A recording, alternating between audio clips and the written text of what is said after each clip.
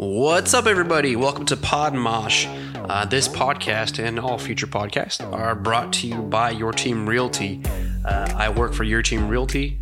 Leslie is my broker, and I'm a real estate agent. So if you want to buy or sell a house, commercial property, hit me up. Let us see if we can work something out. And right now, if you're trying to sell your house, you're probably going to get a lot more out of it than the typical economic time frame, because supply right now is very low and demand is very high, which is going to bring prices up. So keep that in mind. Follow me on Twitter and Facebook. But yeah, our guest today is Gary Heinrich, mayor of Keene. He's been the mayor of Keene, Texas for quite a long time, off and on over the years. He talks about what it's like. We get into term limits. We also get into the economy of Keene, what he would like to see in the future. He's also running for re-election, so now is a really interesting time for him, for all the politics surrounding Keene. That's going to be 2 or 3 weeks here, beginning November. Talks a little bit about the issues surrounding the election, things that he's done to help with that. And we touch on how we first met. He was actually my landlord a while back when me and my wife were living in our first apartment. So really cool guy. Had a blast talking with him. Hope y'all enjoy it and check it out. Thanks. And we're live. All right. Well, Gary, check your mic for me. Yes. Or should I call you? Okay. Gary. Gary, yeah. still okay. Not Mr. Mayor or Yeah, whatever you wish. but I'm still Gary. okay. Which is pretty cool. So I met you whenever I moved into the apartments with. Do you remember Javi? Holly. Well, there's Javi, my roommate. Remember, it was me and Javier Rodriguez. Okay, yeah. And then my brother and his wife were next door. Sarah. Yeah, Taylor and Sarah Beth. Yeah. And they were next door. And me and my roommate lived just next door to them, of course. And that's when I first met you. Kind of tell me, so what are you doing today? You're the mayor of Keene, right? That's correct. Running for re-election. Running for re-election. Okay. You've done a variety of topics or a variety of things over the years. Kind of explain to me how you got to today, how you got into politics, all that jazz. Well, back in 1990, I'd been living in Keene for 6 years, and Mr. Johan, who was a councilman, came to me and wanted me to fill a seat that vacated with the resignation of a council member. And I told him, I said, okay, this was in June of 1990, and the seat would be up for re-election in November. Okay. And I told him, I said, well, okay, I'll fill the vacancy, but I won't guarantee you that I'll run for it again. But I'll fill the vacancy now. For the council seat, right? Yes, for the council seat, and not knowing really what it entailed. Yeah. So I did that. Filled the council seat. They appointed me to the council, and I served from then till November. Of the same year? Yes. Okay. 1990. Okay. June to November. And just as a council member, so how'd you get from council member to mayor to living in Keene for a... Well, Mr. Johan and others on the council then approached me about running for mayor in November while I was a council member. And said, man, I don't know that I really want to do this, but... Why? Well, it's an unknown thing, and it just creates a lot more...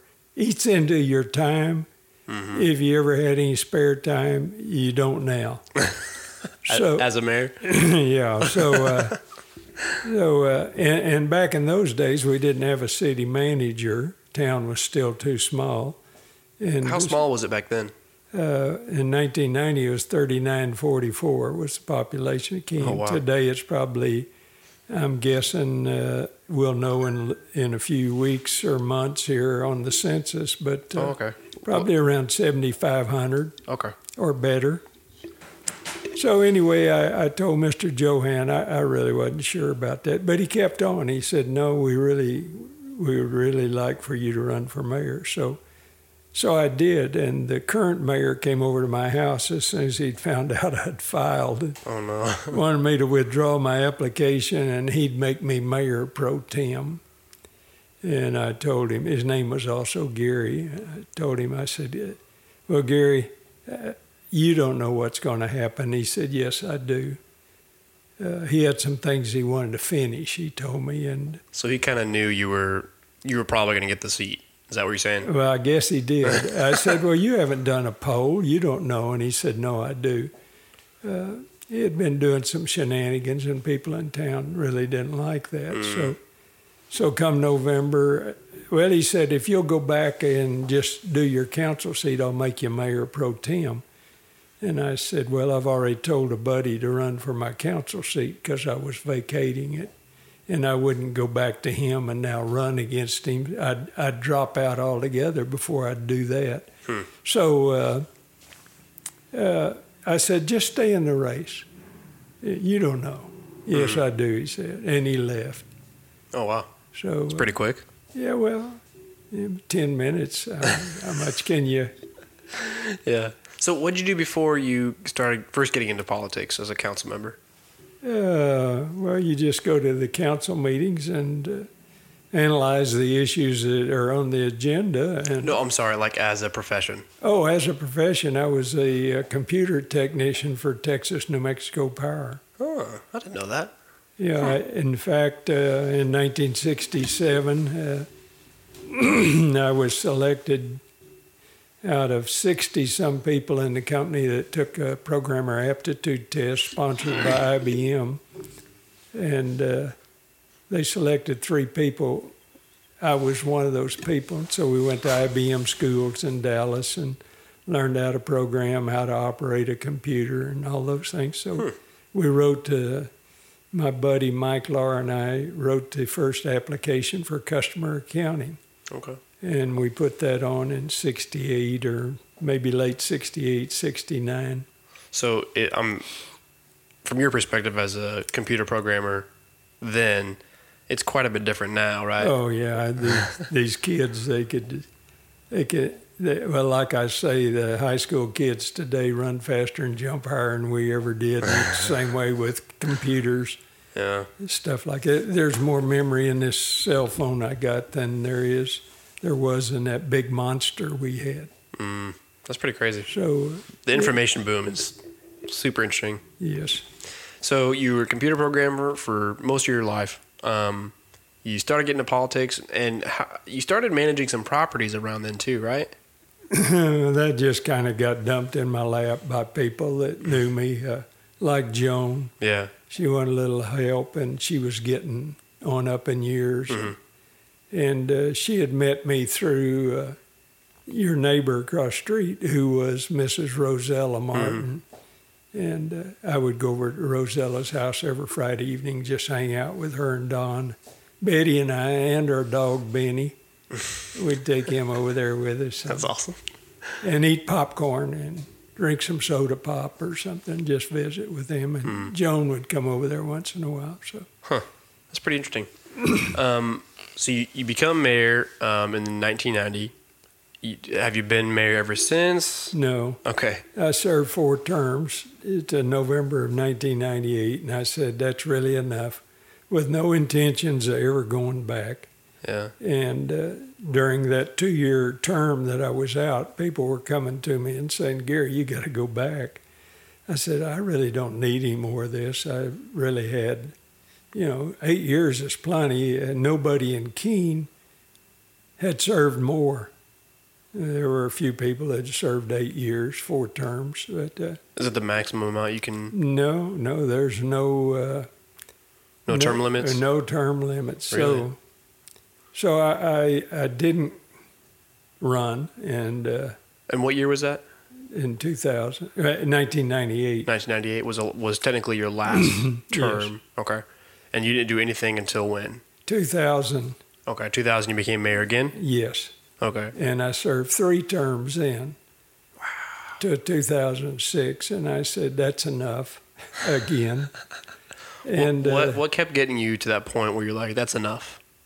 well, they're just, you're going down there spending all your time. And the people of Keene have always been good to me because I didn't grow up in Keene, but I came there when I was 14 years old. So maybe I have grown up in Keene. I don't know. I think you might have. I don't know. I think you might have. Hopefully I have grown up in Keene. Yeah. So that's funny. So I served 3 more terms. And I don't know, you get to the point where you say, it takes quite a little time. By then we had a city manager, so the mayor's time is less because you got somebody handling the day-to-day operations. So, so total, how many years have you been mayor? Well, that was 8 and 6 was 14 then, and I've now served almost 2 on this term. It'll be up in less than a month. So when is the re-election? November 3rd, whatever the election, 4th. Oh, that's right. Okay. Yeah, whatever the national election day is, Tuesday. So you're looking at 16 years and maybe another re-election? Possibly another 2. Okay. Good Lord willing. Yeah. Yeah. So we'll see how it goes. Do you know which way it might, like, give an inkling of what might happen? Well, people tell me that there's not going to be a problem, but if you start counting your chickens before they hatch, you soon get in trouble. Yeah, you start. It's like spending money you don't have. What's that? Did you ever watch I Love Lucy? Yes. Remember Ricky Ricardo? Yeah. And he'd get all his phrases mixed up. One of them was, "Don't count your chickens before they wash under the bridge." Oh, okay. Because it was, count your chickens before they hatch and milk. Water be under the bridge. Yeah. That dude, so funny. Yeah. So wow, 16 years. So you, from what I understand, you're about ready to, possibly become another have another cycle of being mayor term. Yeah, golly, couldn't get in my head. Yeah. Tell me a little bit more about Keene. You've been there all your life, almost. Well, I came there when I was 14, went to school. Of course, I wasn't involved in the community as much as I was school. It was a boarding academy, boarding high school. And as you know, Seventh-day Adventists, we try to respect the Sabbath day. Well, Friday night to Saturday night, sundown. So a lot of people don't know that, though. Yeah. A lot of people don't know about Keene. I didn't really know much about Keene until we started looking for houses. Yeah. Because we didn't have a home for it was a little over a year, roughly. And so we were looking everywhere for a home. We were living in our church for about a year. And I was like, hey, let's go check out Keene. I don't really know much about it. It's beautiful. There's a pond in the middle or a mini lake, whatever you want to call it. That's up for debate. And then we get here and we're like, man, it's amazing. Housing prices are great. The city's great. But a lot of people don't know much about Keene other than that the cops like to pull you over. Well, you'll find that's different today than it has been too. So, did you have a hand in that? Well, I want Keene to be the friendliest town you ever saw, and I want it to be easier to do business with. If you want to do something in Keene, you have to have permits and fees and whatever. I want those to be tolerable, and I want it to be easy enough that any guy can walk in and you tell him 1, 2, 3, 4, 5, 6 things you got to do for us to get this permit, and it to be something he can understand. And so, yes. Are you wanting to grow Keene a lot more? Or what do you see as a vision for Keene? Keene is going to grow. We've got 86 new homes under construction. I say they're not all under construction, but the street is now in, a concrete street, and I think it's 86 pads are just about ready. You'll probably see some homes starting before the end of the year. I don't know that they say maybe in 6 to 8 months and maybe possibly a year or so, you'll see many of those homes on the ground and people living in them. So, yes, we're going to grow Keene some, but we don't want it to grow so fast that we have aches and pains with doing that. Kind of loses that small time feel too. Yeah, and then there's other things like services got to be provided, like water and sewer, and you can't run out of water today. It's just, on the farm in Pond Creek, Oklahoma, if the well went dry, you got out there and fixed it that night, and you might not have been able to take a bath. But you didn't call the city and say, hey, my water's off. Mm-hmm. You had to go fix it. So in our environment today, you just can't let that happen. So you have to keep all those things going. A sewer plant has to be big enough to handle all the folks in Keene. And in 1990, shortly thereafter, we put a new plant online that's still got some capacity left. Did you ever switching gears a little bit? That I heard a little bit about a Louis Vuitton factory coming. Yes. Is that still happening? Yeah, it's there. Oh, it's there? Did I just miss it? It's in production. It's not really in Keene, but they like Keene.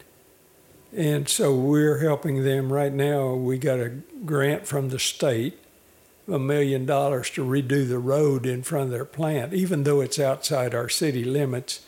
Part of it was in our ETJ, which is extraterritorial jurisdiction. Okay. So we have a little hand in that, and we've been working with them. Hopefully that will be done in another 6 months, and then the road to their first gate, the entrance gate, will be a little wider and a little more accommodating. How did that deal get worked out? Why did Louis Vuitton want to come to Keene? Well, I don't know that they really wanted to come to Keene, but they did. They like rural, pastoral type settings. So they have bought, I think, somewhere around 300 acres, give or take, and they built their plant out in the middle of that. Oh, wow. And they're highly secured, too, I'll tell you. Did you get to tour the plant at all? Oh, yes, several times. Are you buddy with Louis Vuitton? No, not with Louis Vuitton, but with Mr. Sebastian, who manages his plant, we have a very good relationship. Now, I don't go out there and bug him, but every now and then we have a little visit, and they're good people. That's really cool. It seems like you're pretty good at just dealing with people. I'm wondering if that has a lot to do with your success as mayor, as being 16 years. Well, I like people. Yeah. People are our greatest asset, and we don't understand that. Now, we're trying to replace people with robots. But let me tell you, you'd never marry one, right? Yeah. No. Yeah, I'm not about that life. we still like people.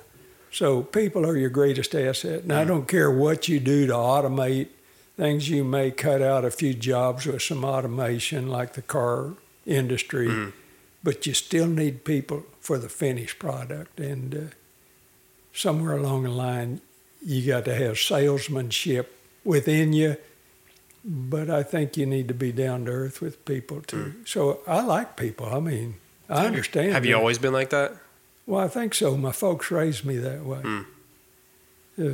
Down to earth guy. I mean, I grew up on a farm. How much more down to earth can you get, huh? Yeah, our tractors didn't have cabs on them, so you ate a lot of dirt, which makes you really fit to be a mayor. Eating a lot of dirt? Yeah. Yeah. That's pretty funny. Okay, so you have Louis Vuitton. It's a beautiful area. The main parks are really cool. Keene is known for being the Seventh-day Adventist town. Right. How did that come to be? What's the history of that? Many years ago, in the 1890s, even probably before then, people were looking to build a school for Seventh-day Adventists. And they wanted it to be high school. It was high school at first. They called it Keene Industrial Academy because industry was our big thing to make a living. You see, we were still an agricultural nation, and we didn't have big assembly lines for General Motors. So primarily agriculture. So they went looking. I think they had 4 spots, and I don't even know what they all. One was Keene, And some Adventist pioneers came down here and bought, I think, 800 acres, if I remember the story right. Wow. And developed a school there, and from there it's just kind of grown and grown and grown. And Are you Adventist, right? Yes. Okay. For a while there, it was a lot of people didn't want anything to do with anything outside of a Seventh-day Adventist like business, or how did that come to be? Now it's very open to a lot of different businesses. There are some people who believe that you shouldn't associate with other people. Now, if our gospel commission is to go into all the world and preach, you got to work with other people, right? Yeah. Because not everybody's a Seventh-day Adventist, nor wants to be. I understand that. That's not a problem for me. So, so you got it's opened up because our people, here in Cleburne, I like these people. I know many of the people in Cleburne, and they're just good people. They don't go to church with me. That's fine. Yeah. A lot of them go to church, and I respect that. They're good people, and so if you're going to win anybody, you gotta know them and love them, right? Right? I mean, absolutely. I mean, you just can't do it any other way. So I say that I ask these questions because that's just not a normal perspective, Yeah. In a world that's super divided right now, Yeah. so many polar opposite things that are happening. Your perspective is refreshing, and it's not really normal, which is cool. Well, I think it's got to be that way. And if we go back to Scripture and read what the Lord told us, Yeah. it's got to be that way.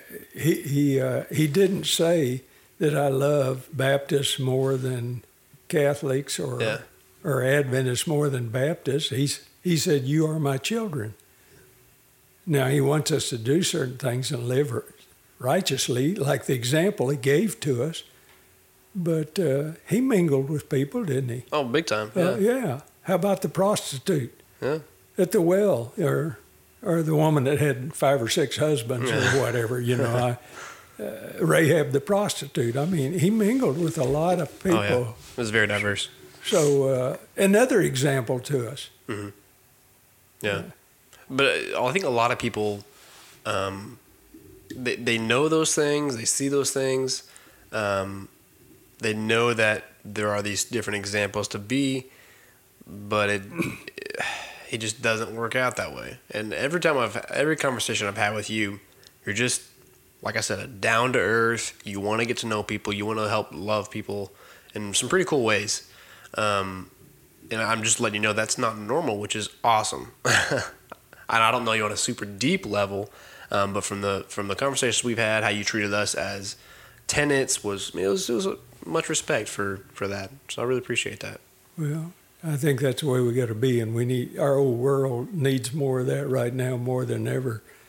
Yeah, it's going upside down right now, and if we believe what Scripture's told us, I don't know how the Lord can let us suffer too much longer, because He says He's coming back to get us someday, those that are faithful to Him. So, and being faithful to Him means loving your brother. Do you think that you mentioned the Lord coming back to get us? Do you think that we're in quote unquote the end times right now? Absolutely. You think so? Yes.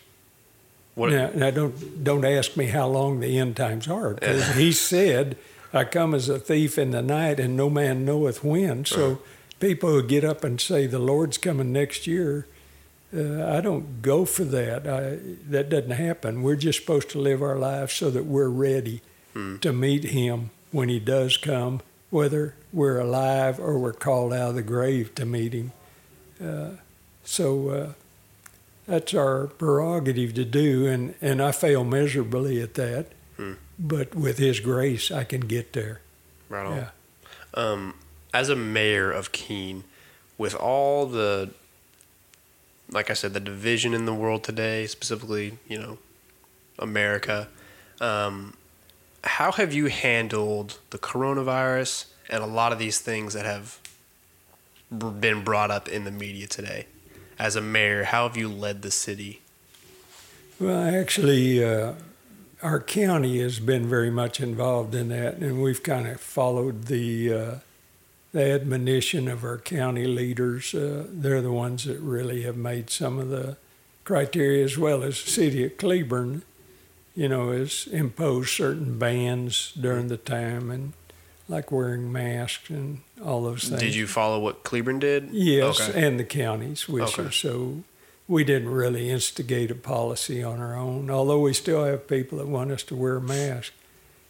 And maybe it's good, maybe it's bad. I hear all kinds of conflicting stories about whether the mask really helped you. Even Fossey says that it probably doesn't help you, but it may help the guy you're talking to. There's all kinds of conspiracy theories on this, but typically I use masks if I go out in public or go into a restaurant. Now, obviously, shortly thereafter, you got to get, that thing off if you're going to eat. Yeah, eat. There was some meme. You know what a meme is? Yeah, kind of. Mimi, or that's the wife, Mimi, but well, Emmy, yeah. So there's a meme. It's a picture with a funny saying a lot of times. Yeah.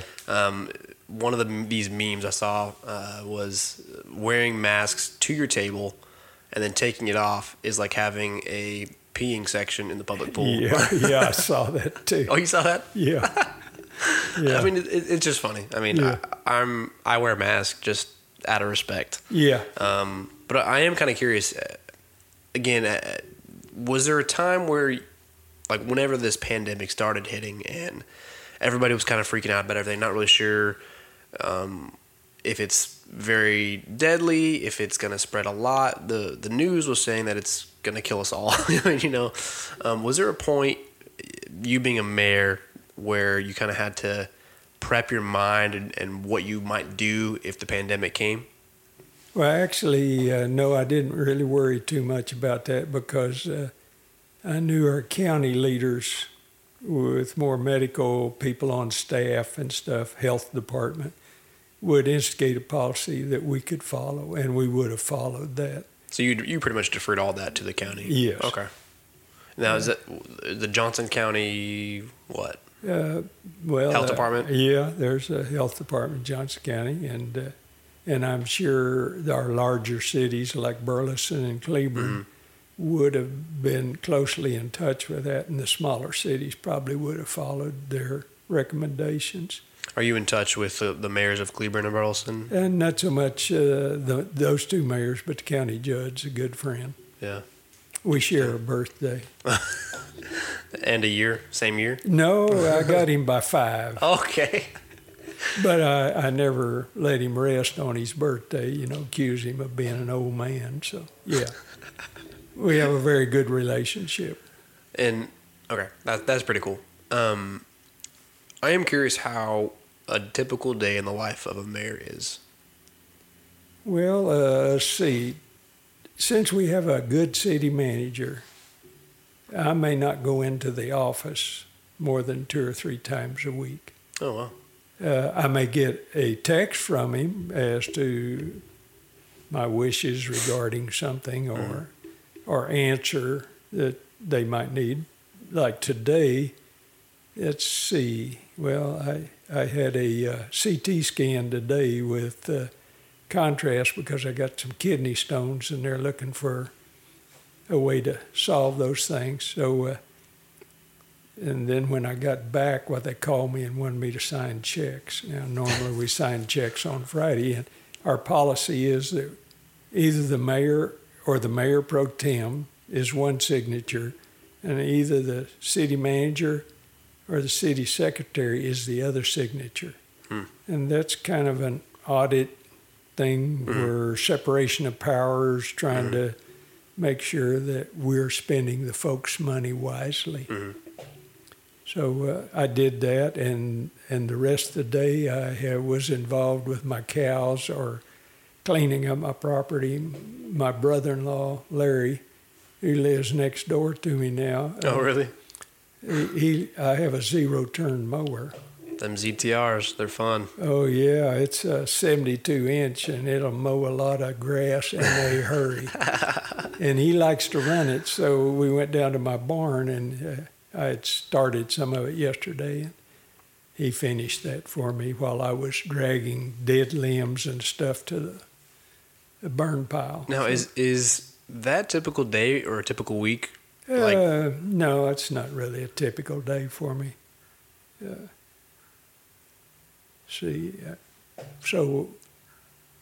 But then we'll have council every other Thursday evening. We'll sign checks, usually one day a week.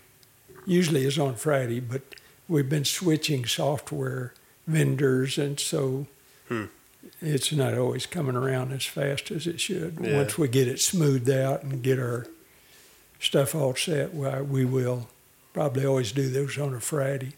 So I'm kind of guessing you're not really nervous. You don't sound like a nervous guy, especially with this re-election coming up, the possible re-election. Well, listen, I've done this so much that I don't want to sit here and say that I'm absolutely sure that I will be the next mayor of Keene. I'm not going to do that. And so if I lose, that's fine. I mean, the people have spoken, right?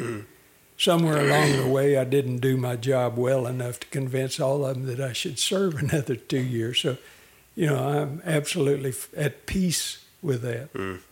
And if anxiety creeps in, it would be because of ego and selfishness.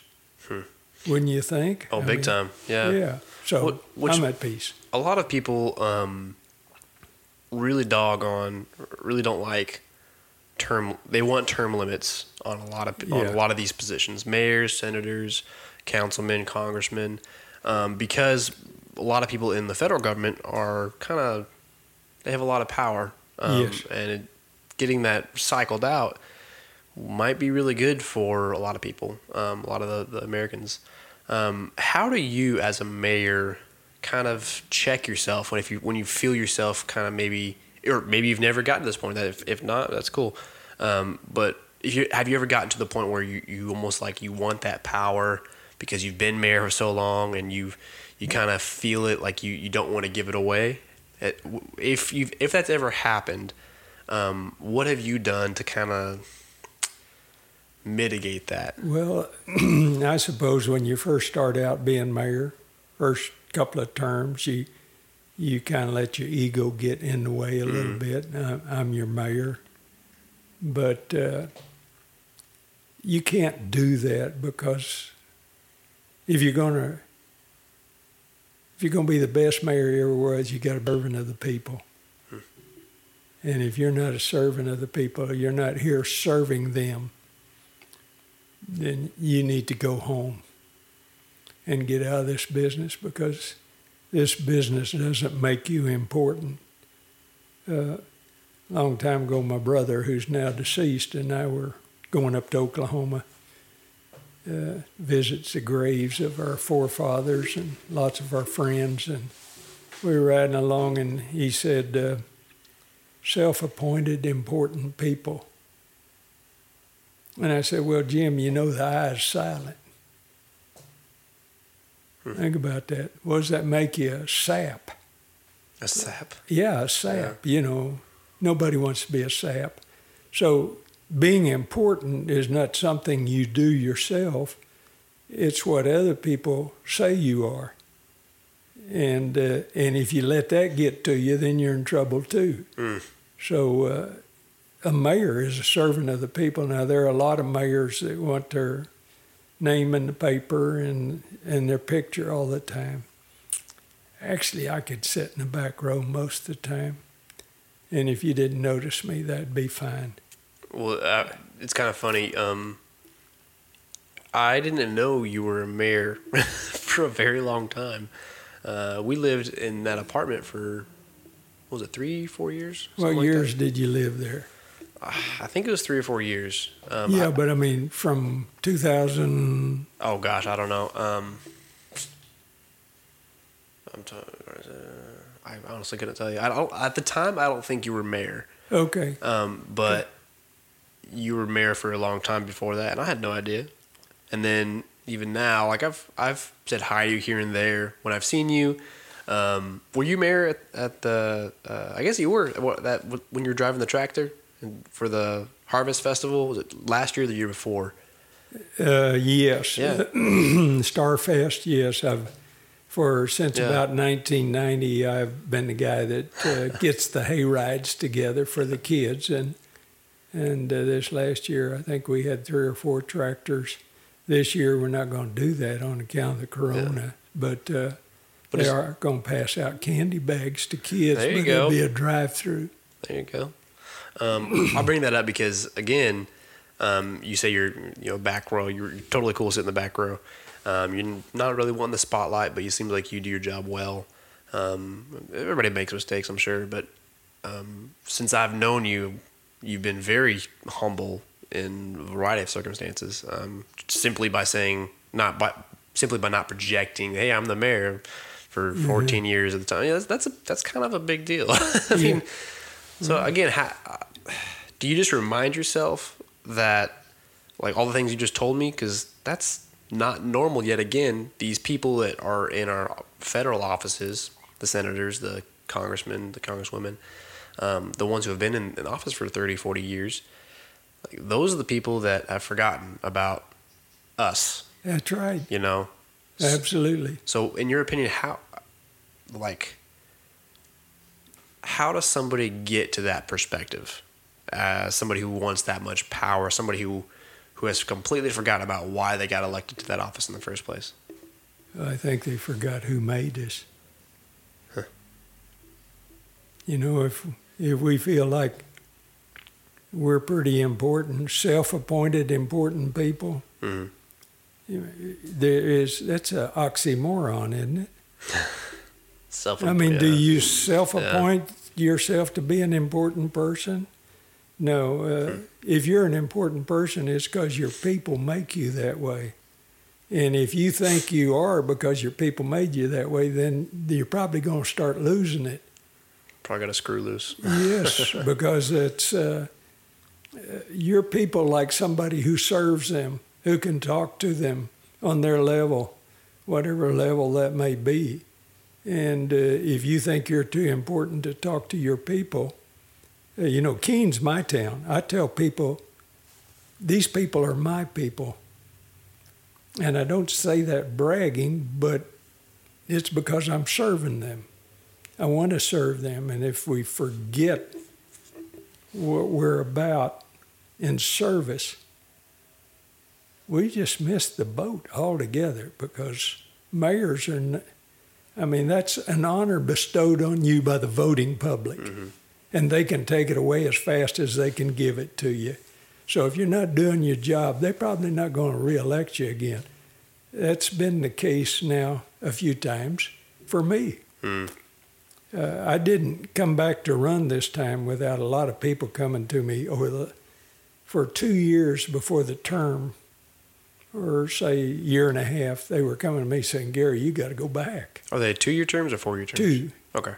So about a year and a half before this term I'm in started, people were coming to me. Even the old mayor who I ran against and took him out of office said, "Gary, you got to go back." Mm. So interesting. I said, "No, I don't really need any more of this. I've done now more than anybody else has ever done in the city of Keene as far as being mayor. We've had mayors in Johnson County that served longer than me, contiguous." But I said, "No, I don't need any more." And they said, "Yeah, you got to go back." And some of them, my good friends, stayed after me and finally said, "Okay." There's put my name on the ballot. This question just kind of popped out of my head. A lot of movies, a lot of Hollywood, they portray a lot of small towns, like in your position, as very corrupt because it is so small.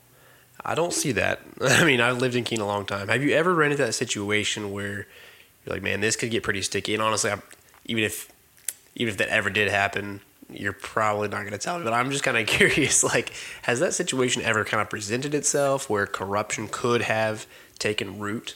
Not in my watch. Mm. But I have heard of some cases that make you kind of wonder. But, if you chase those without much evidence while you're just spitting in the wind, that's a bad deal. And you end up ruining people's lives over stuff that probably shouldn't have been. So not in my watch have I known of anybody that has been taking money out of the kitty. Yeah. Not in our office. You read about that where some people are finance directory of some cities, directors of some cities have kind of sliding money around different places. Yeah, I don't think that. And we have ours audited every year by outside auditors, and we've been given a clean bill of health. Every time. I only want to be a part of an organization that gets a clean bill of health. I do not want people... I mean, these are the taxpayers' money. These are my people's money. You don't want that to happen. So we have things in place. That's why we sign checks like we do. And typically this morning I had 3 questions. And so I put little yellow notes and I went back to finance people to find out what the problem was. And they assured me that there was an error in one. We didn't pay the company enough money, but we had the invoices there for all the rest of the stuff. And they said, yeah, we've already caught that. We'll go back and cancel that check and redo it. Or add another check for the difference. Yeah. So it seems like you have a lot of different safeguards in place for things like this.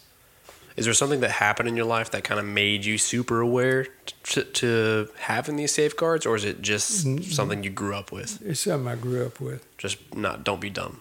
Yeah. Don't be an idiot. Well, and, along with that, I've been power of attorney for Joan. So I finally was managing her checkbook, writing the checks, paying the bills, collecting the rent, and I never took a dime for that. She'd try to put a tank of gas in my car sometimes. But I'd always see you taking her to the doctor. I'd always see you drive up. I just felt bad about doing that because she'd been scammed out of so much money already. So whatever happened to that quadplex? I know people are living there now. It finally sold to a guy that I think fixed it up a little bit, maybe painted it up some, and is doing it. I haven't even been down there, but Dan Zacharias, a realtor, tried to sell it for a while for me, and then it didn't ever go, and finally he got that done. But she had done a reverse mortgage on that. And I know. That's a pretty tough situation. Yeah, it was. So your running mate, do you know much about who's running against you? And yes, Samantha Gillen, a realtor in Keene, Gillen Realty, is running against me, and a guy named Kevin Romanelli. I think he's retired military man. What are some of their talking points to kind of sway the voters? They want to bring business to Keene. Is Samantha's issue, and Kevin wants to drain the swamp. In other words, he says that we need to fix streets, we need to cut out a bunch of expense and spend more money on the streets. How do you feel about that? Well, if you actually look at the budget, and you got to have so many people to run a city, and your biggest cost with any organization is personnel. Typically personnel. Think about schools. Think about cities. It's not paving streets, it's people. So how many people can you, if a street costs you, let's say $1 million to do 2 blocks in concrete, how many people you going to cut out to do that? Do you have an idea on how that might get fixed one day? We need to hire a guy, and we're in the process of doing that we dedicate to streets, that's got knowledge of streets. And because I know there's different types of pavement you have to do. You got to grind up at the entire thing to actually get it fixed the right way, correct? Yes. It's not just a layer of pavement. It's a lot to it. Yeah. So you want to hire a guy that's his one job is infrastructure in the streets. Yeah. Right? Yes. And he has some knowledge in that. That's cool. And just today, I looked at a machine. They showed me a video of a machine that one guy can run, and he can take an arm and stick it out while he's sitting in the truck and blow stuff into the pothole with the right mixture, run over it a couple of times, and save that pothole.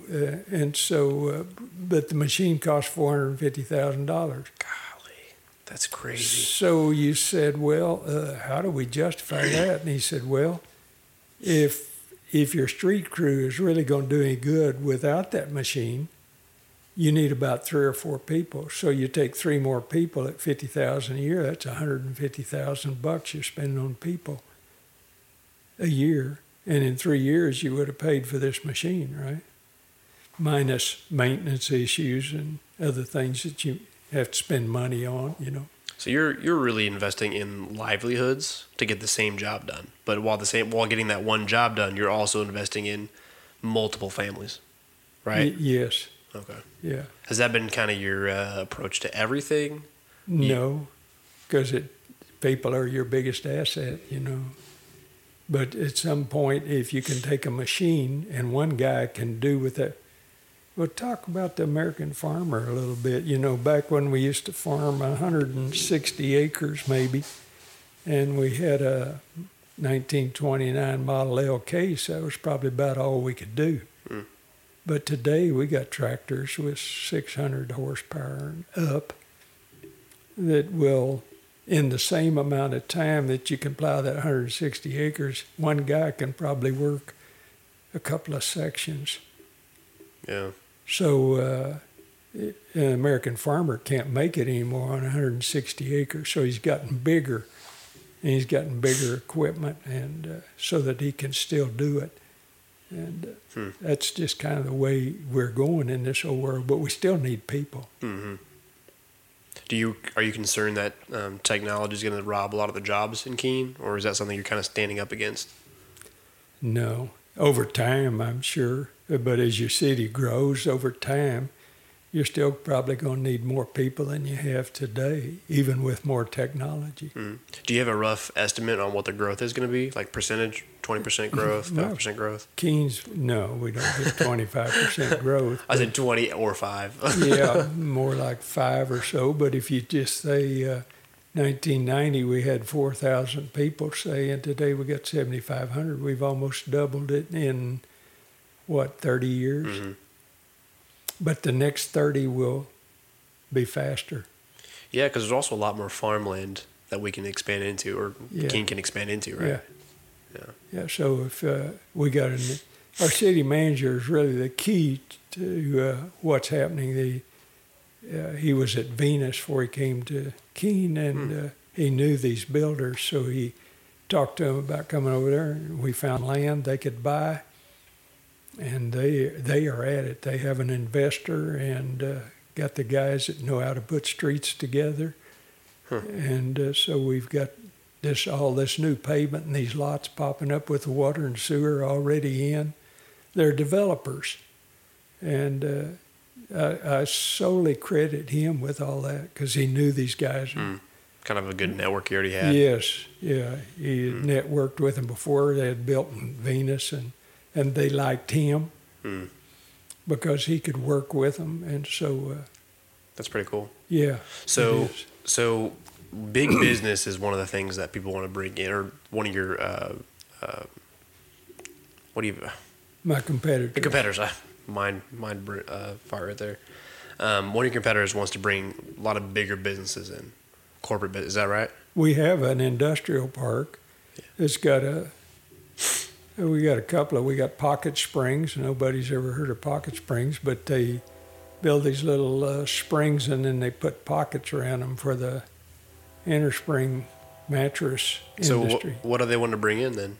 Well, we already have that. That's been going. Mr. Tomlinson used to be our unpaid economic development director in the beginning, and he got them there. We also have a chrome plating business out there in the industrial park. But your competitors want to bring other things in, right? What's different about what he wants to bring in than? Nothing. It's, when I say I want more business in Keene for jobs, that's a tough thing to do. You can spend a lot of time pursuing businesses to come to Keene, and in the end, if you don't support them, like I say, we want more restaurants. Well, you got to have the clientele. The demographics must support more restaurants. And the ones that we have seem to have a struggle. Yeah, I was about to say that. Why they is do. that? I don't know. Maybe more people in Keene home cook. I don't know. Especially during the Corona lockdown. But my wife had to learn to cook again. So I'll cut that out. No, you can let it flow. Yeah, it's okay. What's your wife's name? Betty. Betty, you're on next. I'm gonna interview you next. That's right. That'd be good. Have Betty next. But it's a tough road because we've had lots of restaurants and they seem to last a little while. You don't know why? Well, any restaurant when it's new, everybody flocks down there to try it out. But if the food's not good and the service is not good and the price can be mediocre, high, or cheap, eventually you're going to lose. Yeah. So you got to have good food, good service, and to make that go. And I don't really know why that is, but it's probably a combination of things. Mm-hmm. So I used to play basketball all the time at that park there. And I used to always play with, there's a Samoan population there. Yes. Hawaiian Island or? Marshall Island. Marshall Island. Yeah. How did that come to be? Because those guys are awesome. Well, a long time ago, we had some student missionaries went to the Marshall Islands from Southwestern. Okay. Every year. Oh, I forgot about the college. We got to talk about the college too. Yeah, the college sends out, I don't know, I'm going to say maybe 10 kids go out of there to different places around the world, a lot of them in the Pacific. And they just brought an entire community back with them. And it seems that the connection was made from Southwestern Adventist University in Keene to some of the Marshall Islands, and so a lot of those folks have moved to the United States and Texas, with Keene being their focal point because of a student missionary that was in their country for a year. Wow, so that's really cool. Yeah. It's a very unique thing. I haven't really seen much else, at other places. I used to always play basketball with those guys, and they're really cool. Yeah. It's a really cool language to hear how they talk, and I always love playing ball with them. Yeah. So the college, it's like the 5th best Adventist university in the nation or something like that. It's high up there, right? It's the safest school in Texas, I think. For all colleges, or oh wow. I didn't know and they've got some other. I'd have to go back and read that again. There was some stuff just put out on that. It's the safest college in Texas. Yeah. What? It just means that we have less crime on campus than a lot of them. Yeah. Some of that may go along with our beliefs. Maybe, yes. Yeah, possibly. Yes. Because if you're a little more fundamental and conservative in your religious beliefs, well, you respect the other person's property and their life. And some places we don't get that taught anymore. No. It starts in the home, obviously, and so it might have something to do with that. I don't know. I would like to think that anyway. So, how long ago was that college built? Well, it started in 1894 was the first graduating class. Oh, well. So it's been around just a couple years. Yeah. In 1994, my daughter graduated from there with an elementary education major, and she was in the 100th year class. But now we've gone past the 125th. That's amazing. I'm guessing that college, is that a very known stimulus to the economy, having that college there? Or is it kind of, it's a college? Yeah, I suspect it helps the pizza places. And Mr. Jim's across the street. Yes, and it helps a lot of folks here in Cleburne, too, because those kids. Yeah. In my day, I didn't have any money when I went to school there. So if we got to Dairy Queen on Saturday night, I probably had a buddy that picked up my tab for a shake at 29 cents or something. I don't know. That's so expensive. Yeah. So, but anyway, yes, having those kids on campus contributes to the local environment economically. That's pretty cool. Keene, like I said, Keene is a very interesting city. Yeah. in your time as mayor, as a resident, I'm kind of curious more about the mayor side of things. What's the craziest thing you've ever come across as a mayor? I know you're gonna have to like go deep, dig deep. I probably can't tell you on public radio. Well, I mean, I'm a guy that sometimes the neurons between my brain and my mouth don't act fast enough, and I say things. Well, I have a stutter, so it kind of works out. Well, we did have a murder that we never have solved. Ooh. On South College back in the 90s.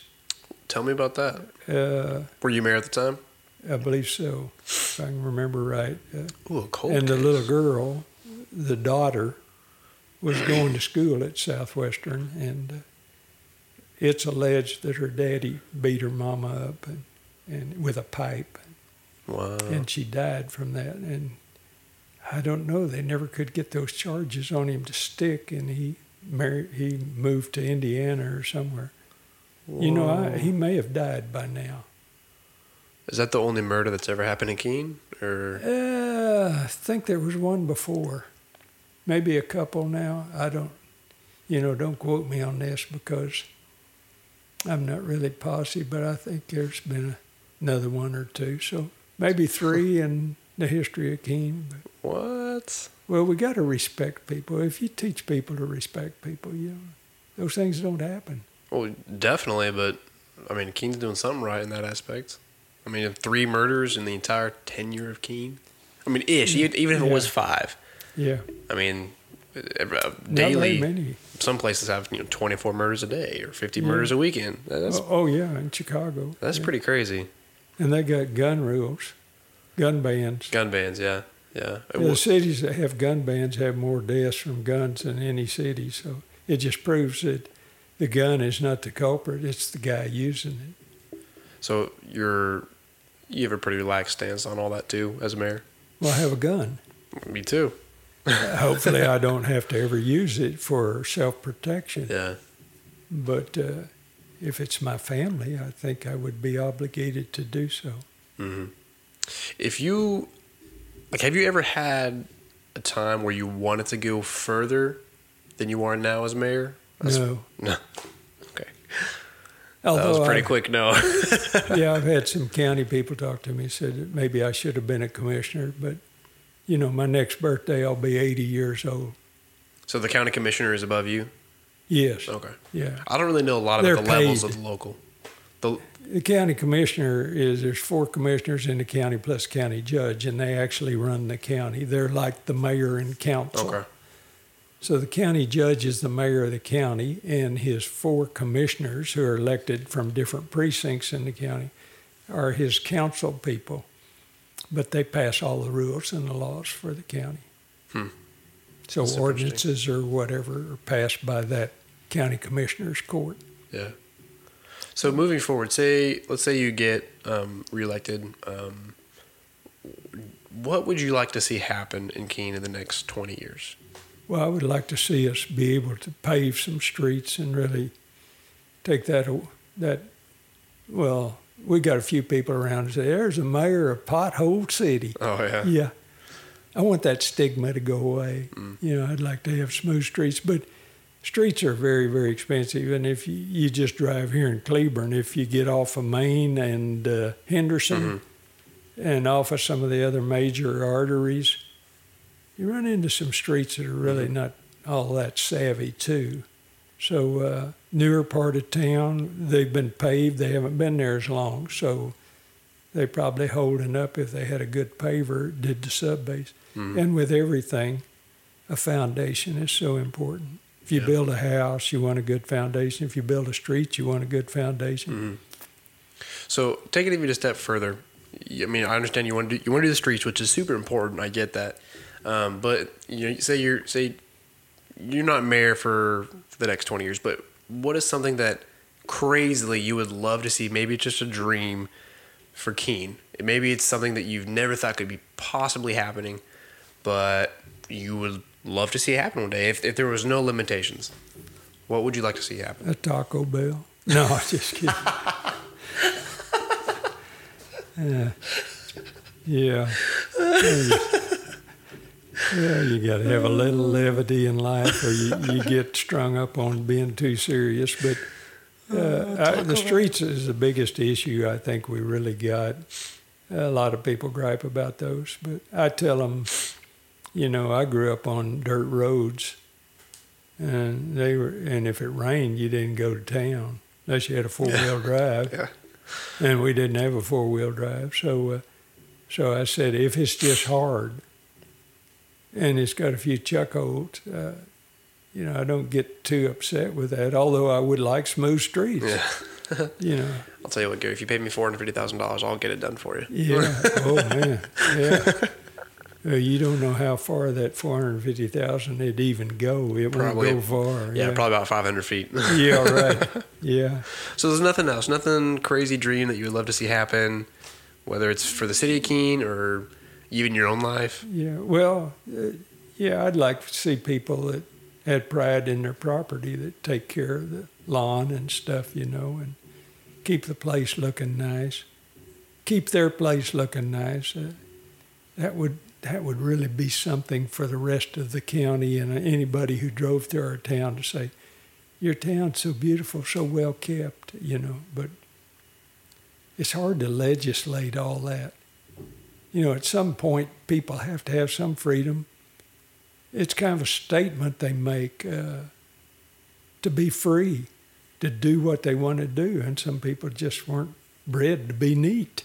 Do you ever wonder if that freedom that people always, because I'm all about the freedom too, but I wonder if sometimes people take that freedom, they push it so far in front of them that they feel like they have to be free in everything, that it's now become their prison. Yeah. Have you ever wondered that? Yeah. Where it's like they want that freedom so much that they strive for it, but because they're locked down in that freedom, they've now kind of been put in prison by the very freedom they want. Why are you telling me what I got to do with my property? It's like some guy's running a boat shop out of his backyard, and he'd park boats in front of his house. And met with him several times, said, you just can't do that. You can't run a business out of a residence, because what happens is you usually end up with a lot of traffic, which residences don't like. Well, it's a zoning violation, isn't it? Yes, it's a zoning violation. So, but then on the other hand, you would like for that guy to make a living. Mm-hmm. But he just needs to choose a better place to do it. And he doesn't want the expense of owning a shop out on the highway. Mm-hmm. He just wants to do it in the backyard. So you have that. You fight that all the time. So zoning, and our thing is that you got to protect your neighbor's property. Because remember that the more your neighbor's house is worth, ultimately decides how much tax revenue goes to the city. So the city really wants people's houses to be worth more, and when they sell it, so that they get those proceeds. Mm-hmm. So we are, in kind, trying to protect the investment of our people by having zoning regulations. Mm-hmm. So, but that's a tough sell too, because you're inhibiting some people's freedom to do what they want with their property. Mm.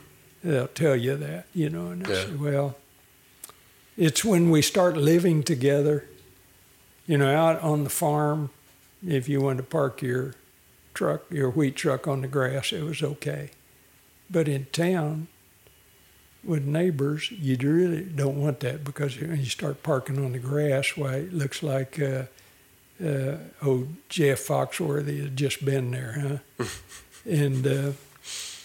and then the grass goes away, and now you got mud when it rains tracked to the street. Well, you really don't want that. So that ultimately washes down the rivers into the lakes and fills them up with sediment.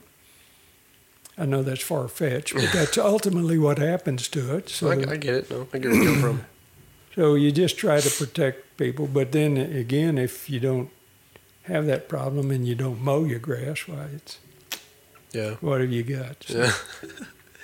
So roughly 3.5 weeks away from the election.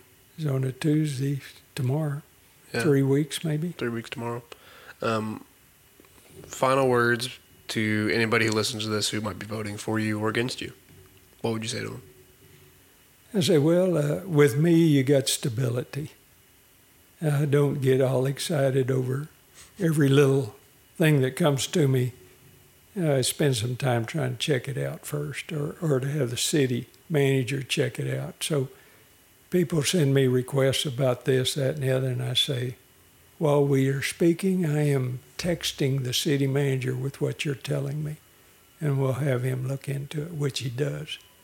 And but I want to answer people's questions.